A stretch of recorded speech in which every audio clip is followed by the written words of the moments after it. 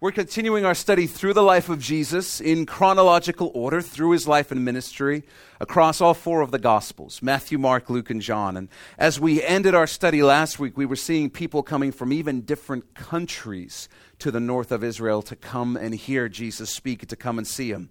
And so we're going to pick up right where we left off last week as a crowd begins to gather around Jesus. We're going to be in Matthew chapter 5. And we're going to start in verse 1. Matthew chapter 5, starting in verse 1. It says, "And seeing the multitudes," speaking of Jesus, "he went up on a mountain.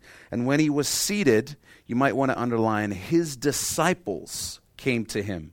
Then he opened his mouth and taught them," you might want to underline them, "saying," we'll pick that up in 1 minute.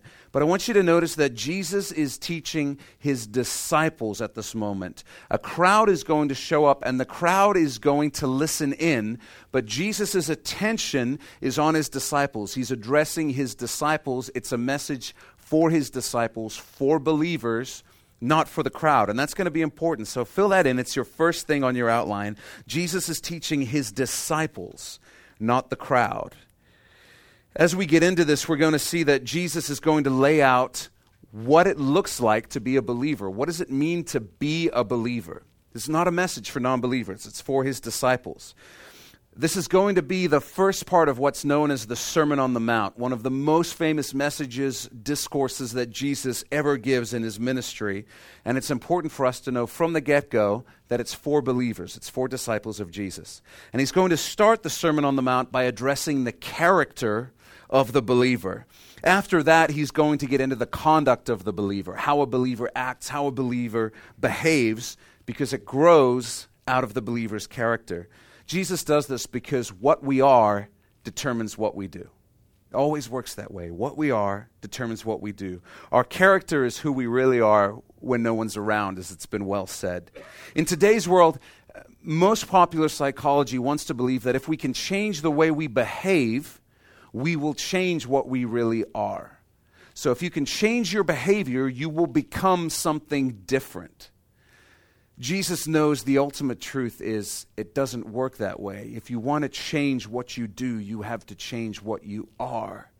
And the ultimate solution is becoming a new creation in Jesus Christ. We might be able to fake it for a while, but real change always comes from the inside out. And Jesus is going to address first, for that reason, the character of the believer. So Jesus sits down, which is the traditional posture of the teacher. It used to be that the teacher would sit down and everybody else would stand. And I guess at some point the masses realized that sitting is awesome, and so they changed that. But this Sermon on the Mount is widely held to appear in both Matthew and Luke's Gospels. It's considered to be the same thing, and we'll look at both this morning, but the evidence actually points to the two being different messages. In Luke's Gospel, we're told that Jesus delivers his message on a plain, whereas Matthew's Gospel lists the location as the Mount. And the most logical explanation is that Jesus simply taught a essentially identical message two different times. If you have kids, you understand that repetition is important. Repetition is important. Repetition is important. You'll understand that. It's such a crucial message, it's not really surprising that Jesus taught it more than once. As we mentioned again last week, the Apostle Matthew, who was formerly Levi, used to be a tax collector under the employ of Rome, and in that job he would have had to have the skill of tachygraphy, which was the art of shorthand notation, which meant that he could shorthand notate a conversation with someone. Using that shorthand technique, at a later time he could unpack a series of symbols and letters that he would write. He could unpack it into a verbatim account of that conversation. That's what he could do. And so when we look at these two sermons, it's helpful to know that Luke did an investigation into the life of Jesus after the fact. So his account is essentially a summary, whereas Matthew would have been dictating in real time while he was there verbatim. It would be an incredibly accurate word-by-word account of what Jesus said. And that's why we're going to look at Matthew's account today. It's just a little bit more clear, in my opinion. As they're laid out, there are a few differences between them, but there's no contradictions, and that's important to know. There are no contradictions. This is a section called the Beatitudes, which you might have heard of before. The Beatitudes in Matthew are 9 statements that all begin with the word blessed, or in some translations, the word happy. And many lives, many of our lives possibly, are dedicated to the pursuit of happiness. But here Jesus is going to reveal the pathway to real happiness as he walks through the attitudes that lead to happiness. Blessed simply means you're in a favorable position with God. You are blessed. You're in a favorable position with God. These are not going to be things to do. These are going to be things to be. It's about character. It's about who the believer is, not what they do. So write this down. The Beatitudes reveal the attitudes that lead to happiness. To point out the cheesy and the obvious, they are Beatitudes. They are the attitudes that we are called to be. The Beatitudes. So let's take a look at verse 3. The first Beatitude says this: Blessed are the poor, and then I want you to underline, in spirit, for theirs is the kingdom of heaven. We're going to come back to that. The Beatitudes are prophetic because they tell us what each of these attitudes will lead to. They say if you develop this attitude, if you have this character, if you be this, if you are a believer, this is what the results will be. And the first Beatitude is crucial because it tells us that all of the Beatitudes have to do with the Spirit, our spiritual condition, and our spiritual attitudes. The first Beatitude deals with, and you can write this down, our attitude toward ourselves. It deals with our attitude toward ourselves. And I mention this because the Beatitudes in the Sermon on the Mount are regularly hijacked by people and distorted to make them about social issues rather than spiritual issues. While Luke summarizes this verse as blessed are the poor, Matthew gives us the full version. Blessed are the poor in spirit. And that clears it up. It's a very, very different thing. So that's what happened is sometimes people want to latch on to blessed are the poor. And what they do is they say Jesus is making a special statement that he likes poor people more. You're extra special if you have no money. And I just want to point this out. If Jesus were saying that, it would be no different to Jesus saying you're extra special if you do have lots of money. It would be the same thing, because in both instances, Jesus would be saying your economic status is an indicator of your spiritual life. It would be as absurd to go to the opposite extreme as it would to go to that extreme. We find again in Scripture that Jesus is first and foremost concerned with the heart because everything flows out of that. So Jesus is not making a social comment here. He's speaking about the Spirit. And that's going to be really important to understand. So what does it mean to be poor in spirit? It means to be aware of your own spiritual poverty, your own spiritual brokenness, your complete and desperate need for Jesus, the enormous difference between us and God. The truth about the Christian life is the more you see God, the more you come to know him, the more you realize how great he is and how insignificant you are compared to him. How sinful and broken and messed up we are and how holy and perfect he is. And the result of that is an incredible gratitude that instead of simply discarding us, Jesus purchases us at the highest price, the price of his son Jesus, and says, I did that so that I could make you my sons and my daughters. The more you understand how different God is from us, the more incredible it becomes that he has adopted us and made us a part of his family. It fills you with thankfulness. You know, I can't say any better than this. I will never, ever get over the fact that God has done that for me. I'll never get over that. The only reason we're here today, the only reason this church is here is because my wife and I cannot get over the fact that God has done that for us. We'd go to the ends of the earth for him. I'll never, ever get over what God has done for me. And when I get to heaven, the thing I most look forward to is being in a regenerated body so that I can actually look God in his eyes and say, thank you. I just can never, ever get over that. And I hope that it's the same for you. You know, if being a Christian makes you spiritually arrogant or fills you with pride or makes you feel better than other people, then you don't understand the gospel. You have no idea who you are and who God is. As you walk through life with Jesus, you should and you will have moments, even when you've been walking with him for decades, when you are just overwhelmed by how broken you are, how much you need God. That never, ever goes away, because the more clearly you see God, the more clearly you see yourself, and it's like the contrast just increases. and it fills you with even more gratitude towards God for his love and his kindness toward us. You just cannot be spiritually proud when you've been spending time with Jesus. He's just wonderful. He's something completely different. And his love for us is incredible. It's wonderful. Isaiah spends the first 5 chapters of his book in the Old Testament indicting the people of Judah and the surrounding nations. He's basically saying, woe to you, woe to you, woe to you, woe to you, woe to you. That's his ministry for the first 5 chapters of Isaiah. And then in chapter 6, Isaiah gets a vision of the Lord and he says, woe is me. Woe is me. He sees God and he just says, my God, woe is me compared to you. When Peter realized who Jesus was when they were on a boat in the Sea of Galilee, Peter's response was not cool. He says, depart from me, for I am a sinful man. Peter's response is, we cannot, there's no way that we can be in the same place at the same time. Me and you, there's just no way.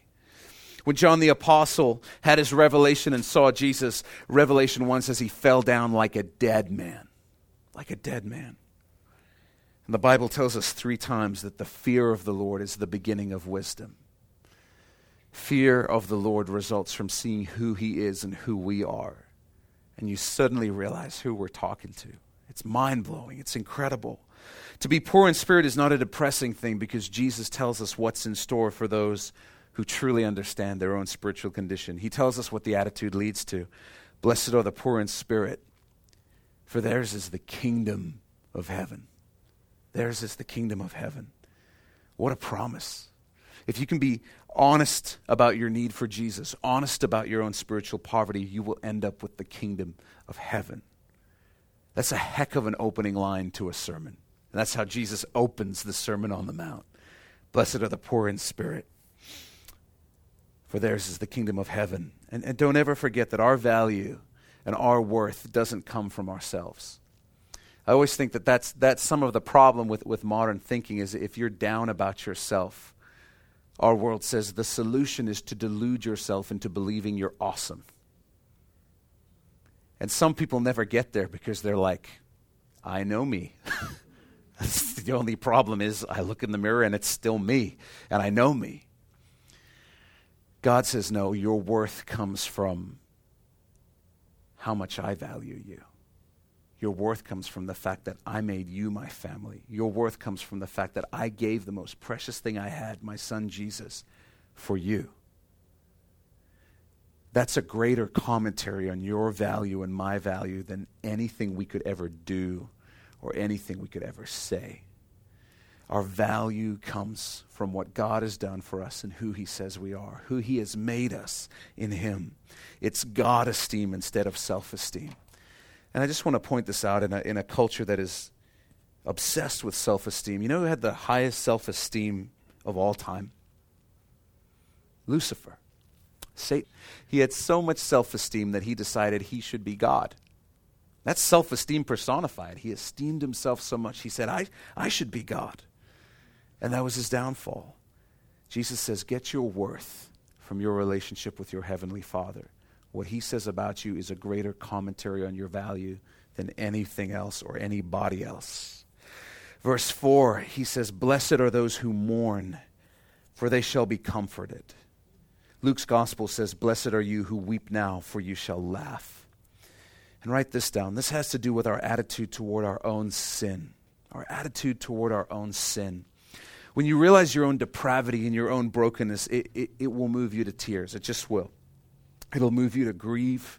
It will move you to mourn for the things you've done and the things that you've allowed into your life and the damage that sin has done in your life. And when you understand what sin has done to our world, you'll grieve over that too.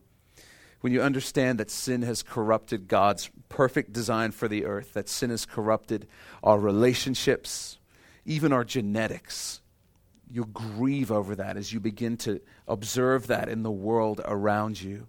You won't get mad at people for doing it. You'll just grieve what sin is, what it does to our world.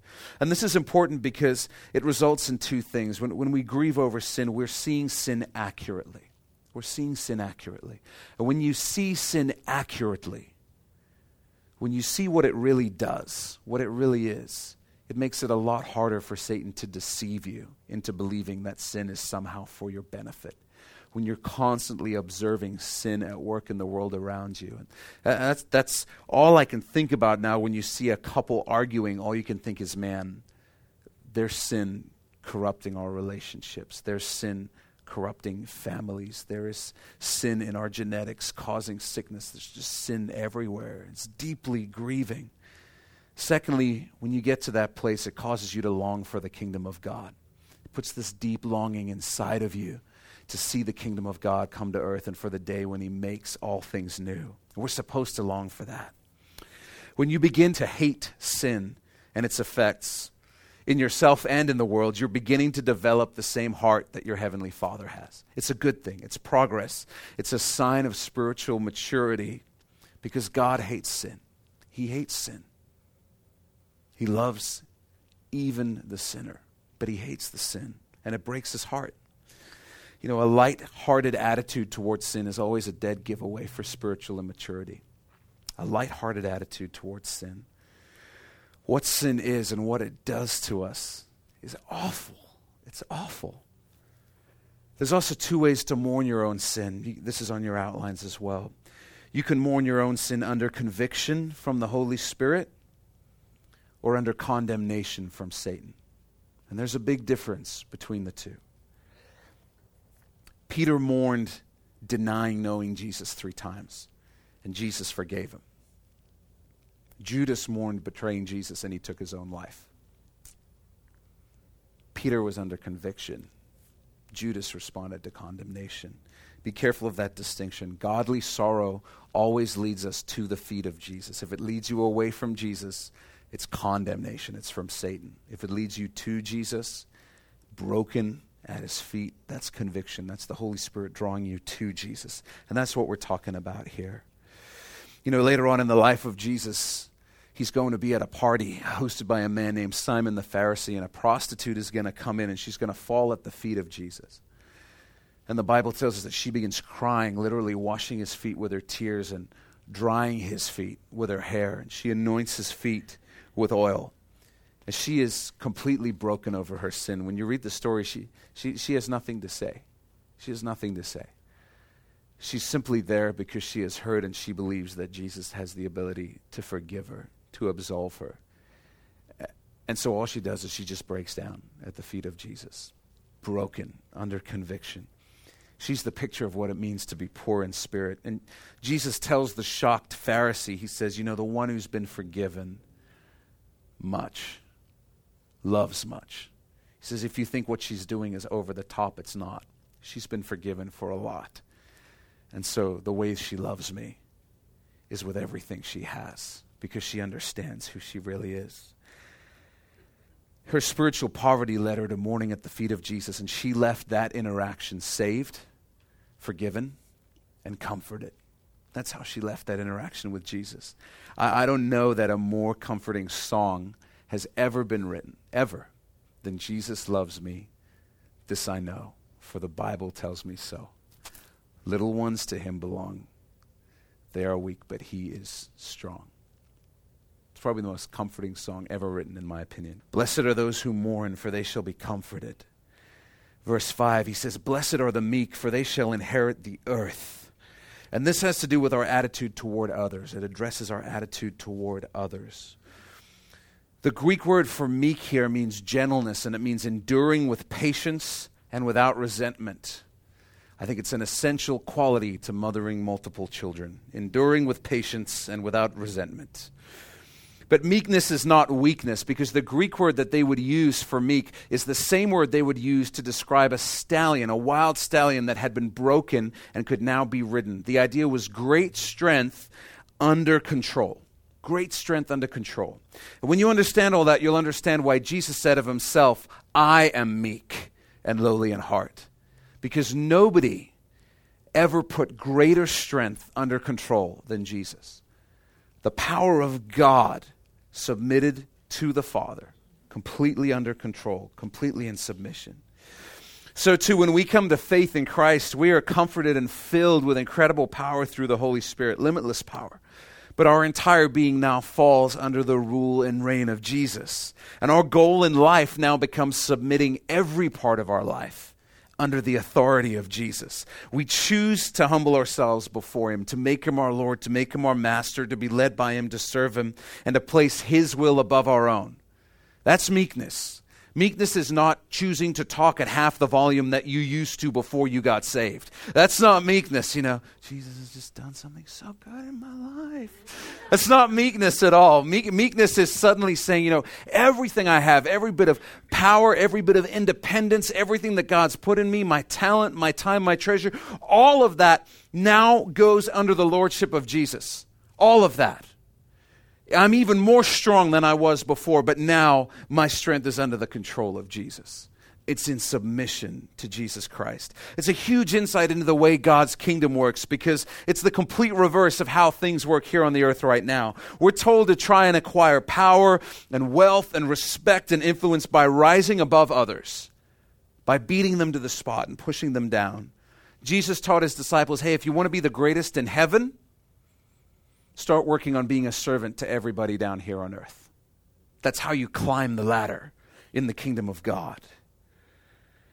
You want to be great there? Learn to serve people here, because that's what our King, Jesus Christ, did. He came to the earth, not to be served, but to serve and to give his life as a ransom for many. The greatest servant that ever walked the earth was Jesus Christ. Jesus says, you want to be great in the kingdom like me? Learn to serve people like me. That's how you get there. Have any of you noticed, however, that the meek are not inheriting the earth right now? Anybody notice this? Anybody looking at the world's leaders and saying, man, I'm so glad this world is under the leadership of godly and meek men. I'm so glad. Of course not. These are the laws Jesus is laying out that govern the kingdom of God. These are the laws of the kingdom of Jesus. Let me ask you, is Jesus running things on the earth right now? He's not. The Bible tells us that Satan is the god of this world. God held the title deed in Eden. He will hold it again. He acquired it when he rose from the dead, but he's given this period of time for people to choose to follow him before he comes back and judges the earth and begins to rule and reign. But right now, Satan is the god of this world. Jesus is telling us what it's going to be like when he comes back and takes charge of the earth. Now, are Satan's days numbered? Hell yeah. I hope you got that theologically. It's a little bit clever, just like, oh my gosh, I can't believe he said that. It's a theological statement. So it's okay. So I've shared a new principle here. If you can find a way to work bad language into a theological statement, Jesus is completely cool with it. So, blessed are the meek, for they shall inherit the earth. They shall inherit the earth. That's the destiny of those who serve Jesus. Verse 6, it says, blessed are those who hunger and thirst, and then underline, for righteousness, for they shall be filled. This has to do with our attitude toward God and the things of God. A true Christian can be measured by their appetites. That's a heavy statement. A true Christian can be measured by their appetites, what they crave in life. I had you underline for righteousness because in Luke's account it simply says, blessed are those who hunger. And again, that gets distorted by people to be, this is a commentary about food. It's not a commentary about food. Jesus isn't saying one day I'm going to come back and feed everybody. It's going to be the greatest food truck the world has ever seen. He's not saying that. He's saying, blessed are those who hunger and thirst for righteousness. Very, very different thing. So you're seeing the progression here. When you realize your spiritual poverty, you are saved.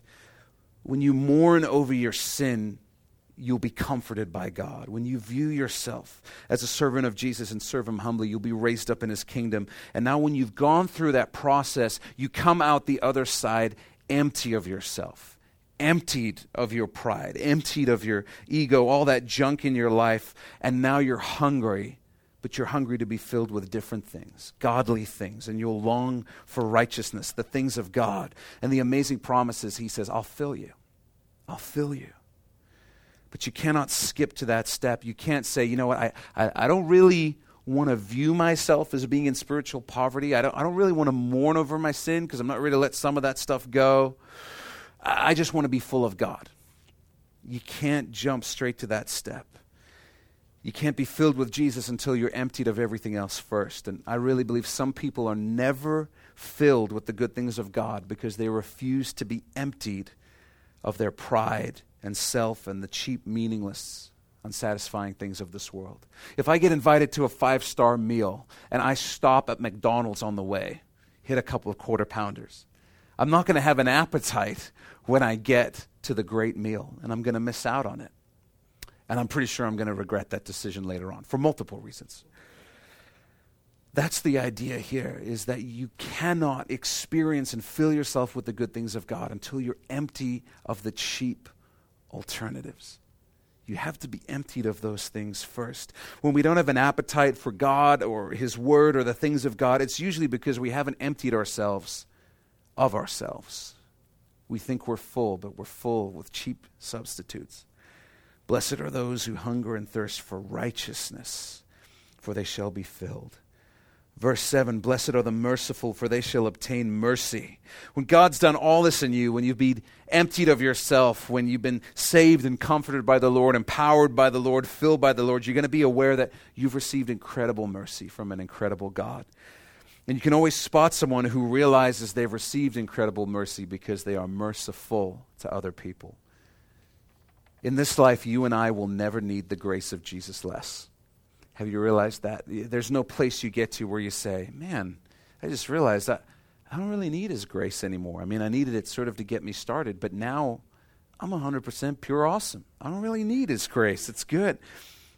We never get there. The only thing we realize as we mature in Christ is that we've been taking advantage of the grace of God even more than we realized.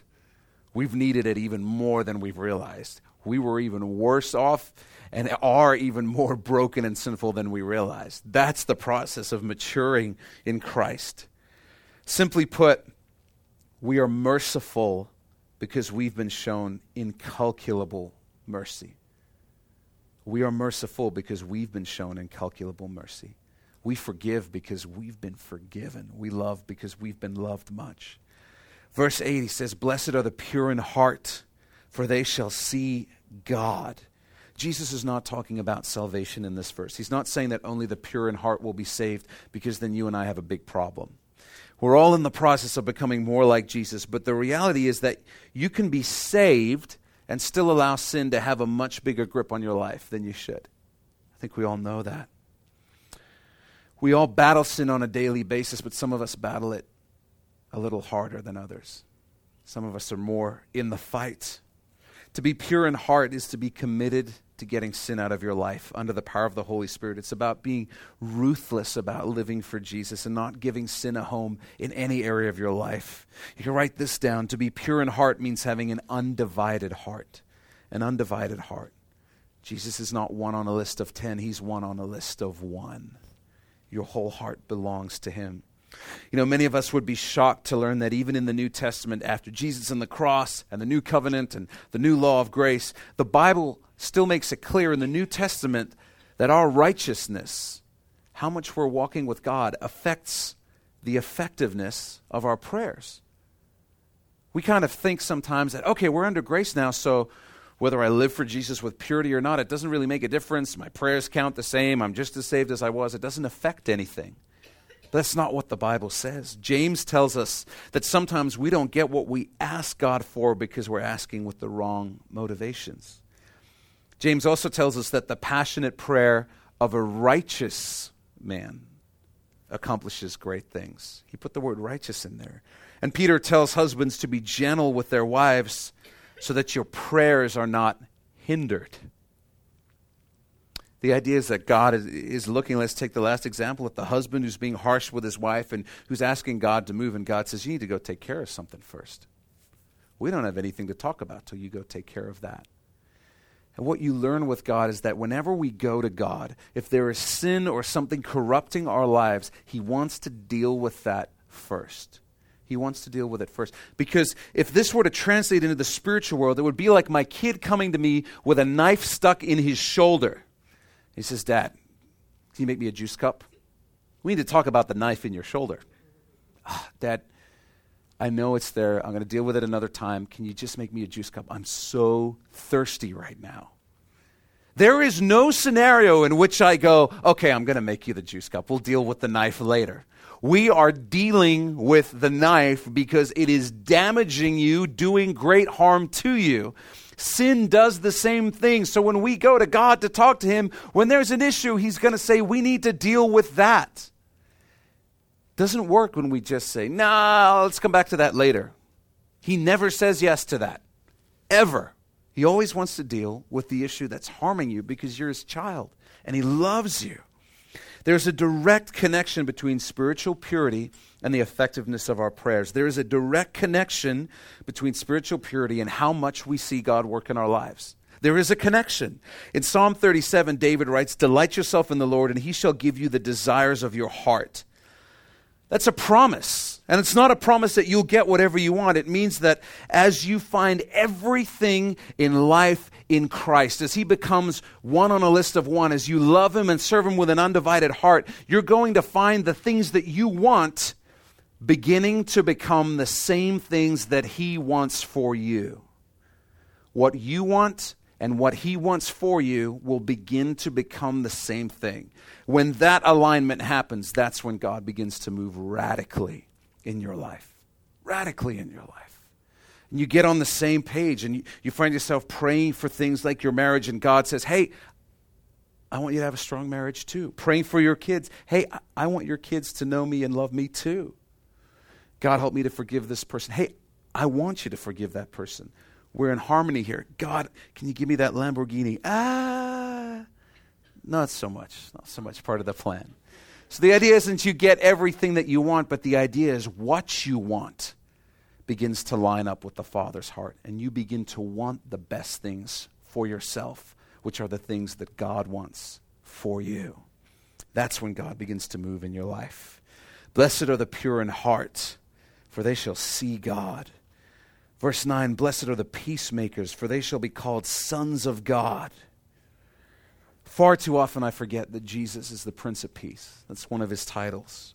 I'm sure all of us know people in situations that are in great conflict and they're a mess. And the more we see of Jesus, the more we find ourselves looking at those people in those situations saying, they just need Jesus. They need Jesus. I can't fix that. They need the Prince of Peace. We are not equipped to handle and solve every conflict in every situation. But Jesus is. He's the Prince of Peace. And the more you see of Jesus, the more you find yourself looking at broken situations, realizing this situation needs Jesus. These people need Jesus. There's only one way to be a real peacemaker, and that's to introduce people to the Prince of Peace. Let me also just remind us that the ministry of Jesus was not defined by peace. It's not like everywhere he went there was peace, love, and happiness and circles around campfires with guitars, right? There was massive conflict that defined the ministry of Jesus. There were riots. There were mobs. There were plots to kill him, attempts to stone him. There were tables overturned. Jesus was beaten within an inch of his life and then murdered by being crucified. Hardly a ministry marked by peace. But who was marked by peace? Jesus himself. He's marked by peace. And those who walked with him and encountered him experienced incredible peace, unlike any other, because in peace with Jesus, they found peace with God. The peace that Jesus offers is not the peace to make everybody like you so that you never offend anybody. Hear me on this. This is a huge statement.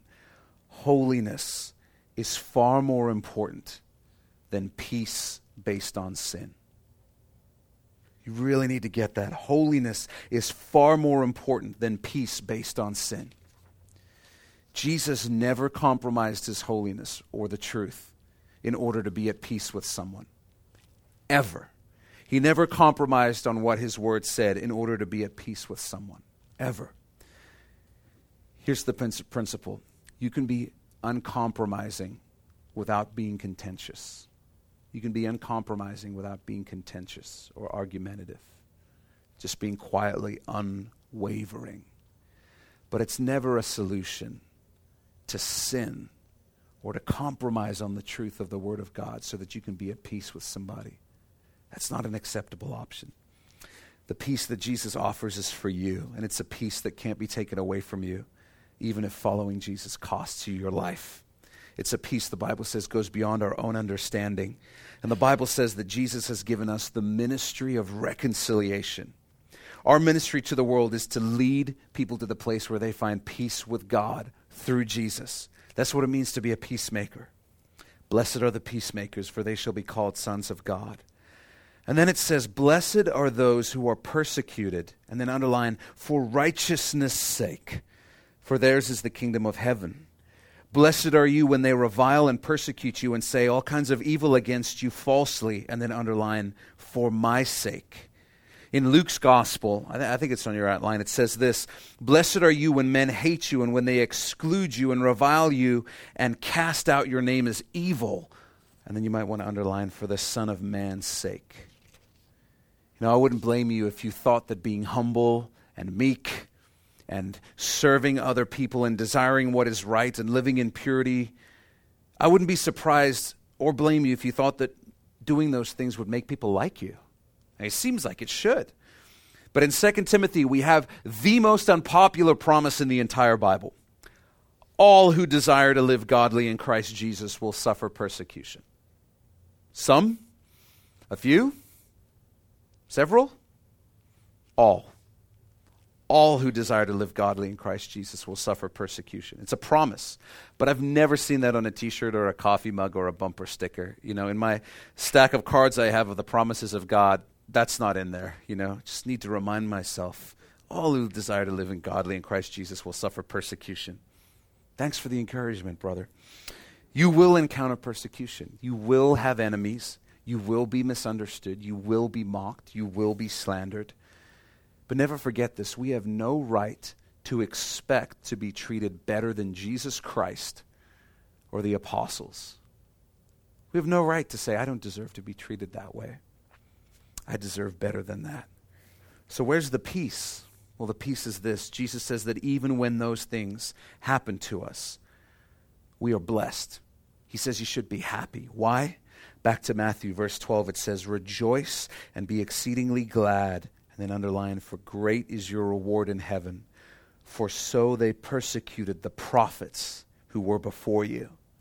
When we experience rejection for following Jesus, we're storing up for ourselves treasures in heaven. And when you understand this, you will realize that there have been men and women throughout the ages who we would view as colossal failures. I'm talking people that gave their whole lives to spreading the gospel around the world and saw 3 people saved, 1 person saved. In fact, we don't even know their names. I can't tell you their story because we don't even know who they are. We would look at them and we'd say, man, what a failure. Your whole life is marked by rejection. Nobody responded to your message. Nobody. And those people are going to be royalty in heaven. Royalty in heaven. Because every single time they were rejected, every single time they shared Christ, they were storing up for themselves treasures in heaven, regardless of what the response was.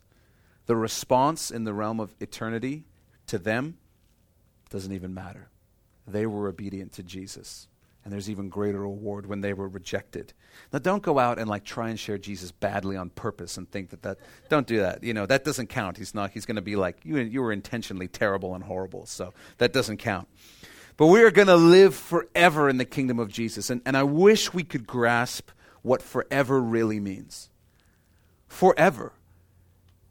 The most disciplined people among us, the ones who have the greatest wisdom, are the ones who have the foresight to save for retirement, right?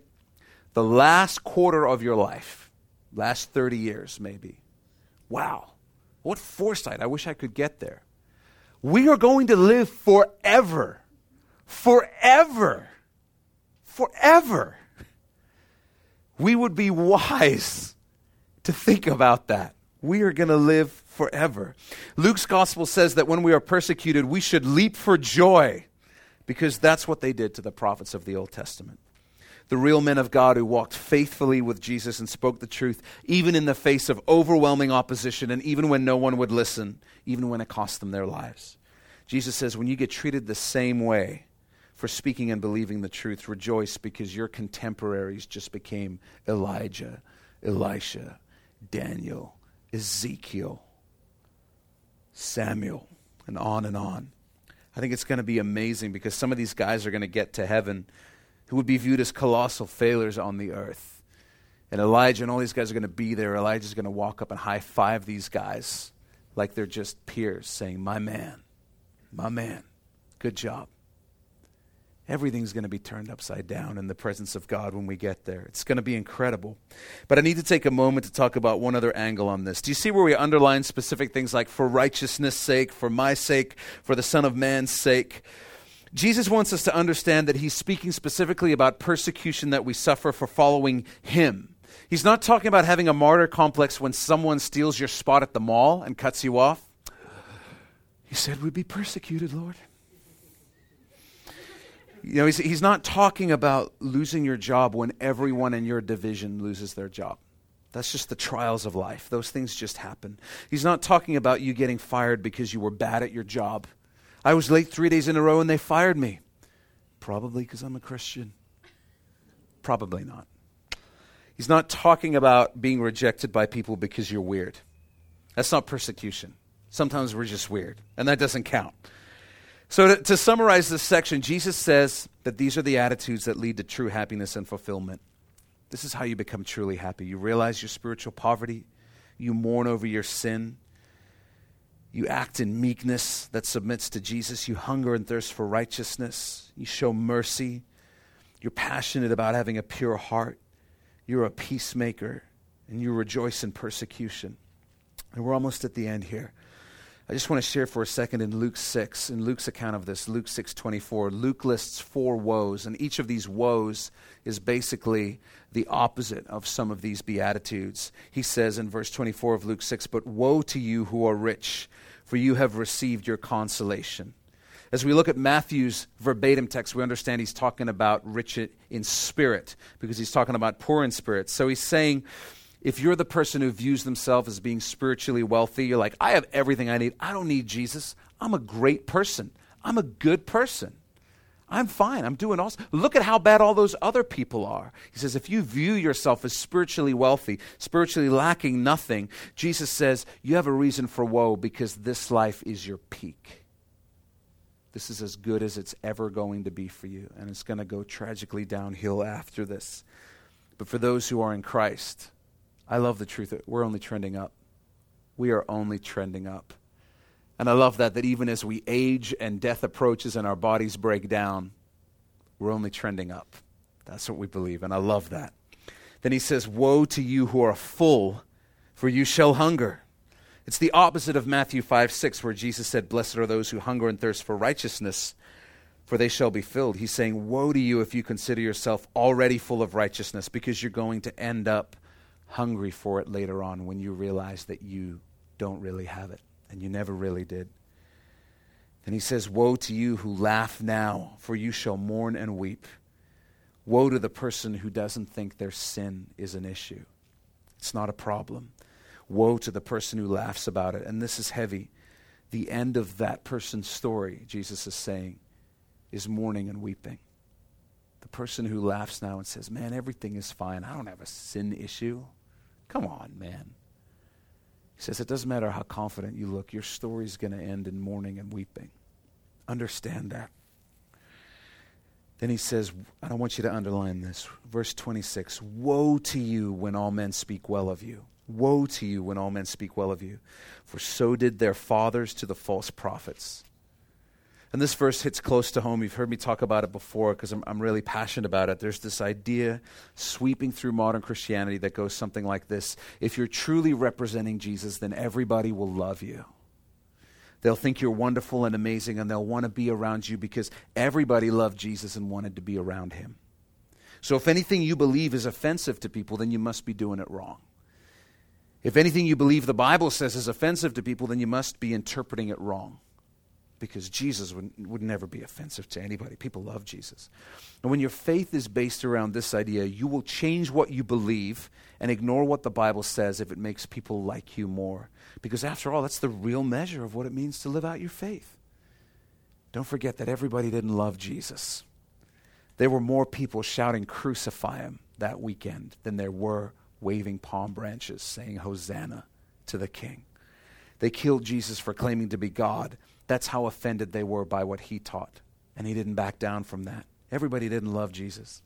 The gospel, Jesus and the cross, are called a stumbling stone and a rock of offense multiple times in the gospel, because the gospel deals with the issue of sin.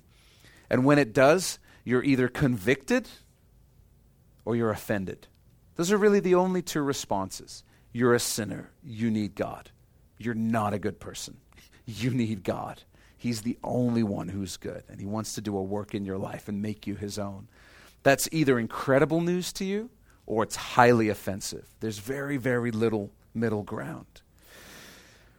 But in today's culture, we're told that if the gospel we cling to is offensive, then we must be misunderstanding it. We must be doing it wrong.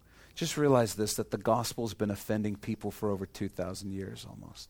It's not a new cultural phenomenon that people are offended by Jesus and the gospel. They were never more offended than they were when he was on the earth, telling it to them. It's not a new thing. But according to Jesus, who does everybody speak well of? The false prophets. Everybody loves a false prophet who says something like, listen, whatever is true for you, that's good. It's good for you, then it must be good. Everybody loves that person. So at the end of all this is really one conclusion, I believe, and the conclusion is that believers are supposed to be the happiest people on earth. We're supposed to be the happiest people on earth. This is what we're called to be. And Jesus says, if you'll focus on being these things, you're going to reap a harvest of happiness. David wrote in the Psalms that happy is the person whose God is the Lord and whose sins are forgiven. I'm not saying life is always easy, but I'm saying for the believer, our reasons for happiness have nothing to do with anything going on in our lives. Nothing. It's not the reason we're happy. So let's spend some time just contemplating the Beatitudes and asking the Lord maybe to show each of us what he wants to do in our lives, what attitude he wants to develop in us, where he wants us to change, who he wants us to be. Let me just pray for the rest of us. Father, thank you so much for giving us access to joy and happiness that is completely independent from the things going on in our lives. Thank you that through your Son, Jesus, we can have a joy and a peace that can never be stolen away from us. Thank you, God, that as we look upon you and realize what we really are in comparison to you, your response is not to hold it over our heads, but to lift us up and to make us your own and to give us your kingdom. God, we'll never get over that. We'll never get over that. It is too amazing to even claim to fully understand. So God, we love you, we honor you, and we praise you, and we trust you, and we worship you, because you are the one and only God. You're the only one who saves. You're the only one who heals. You're the only one who restores. And you're the only one that can secure for us a future and a destiny more glorious than our minds could ever comprehend. Thank you for what lies in the future for every single one of us, God. The end of death, the end of sin, and the beginning of an eternity with you in paradise, God. Thank you so much, God.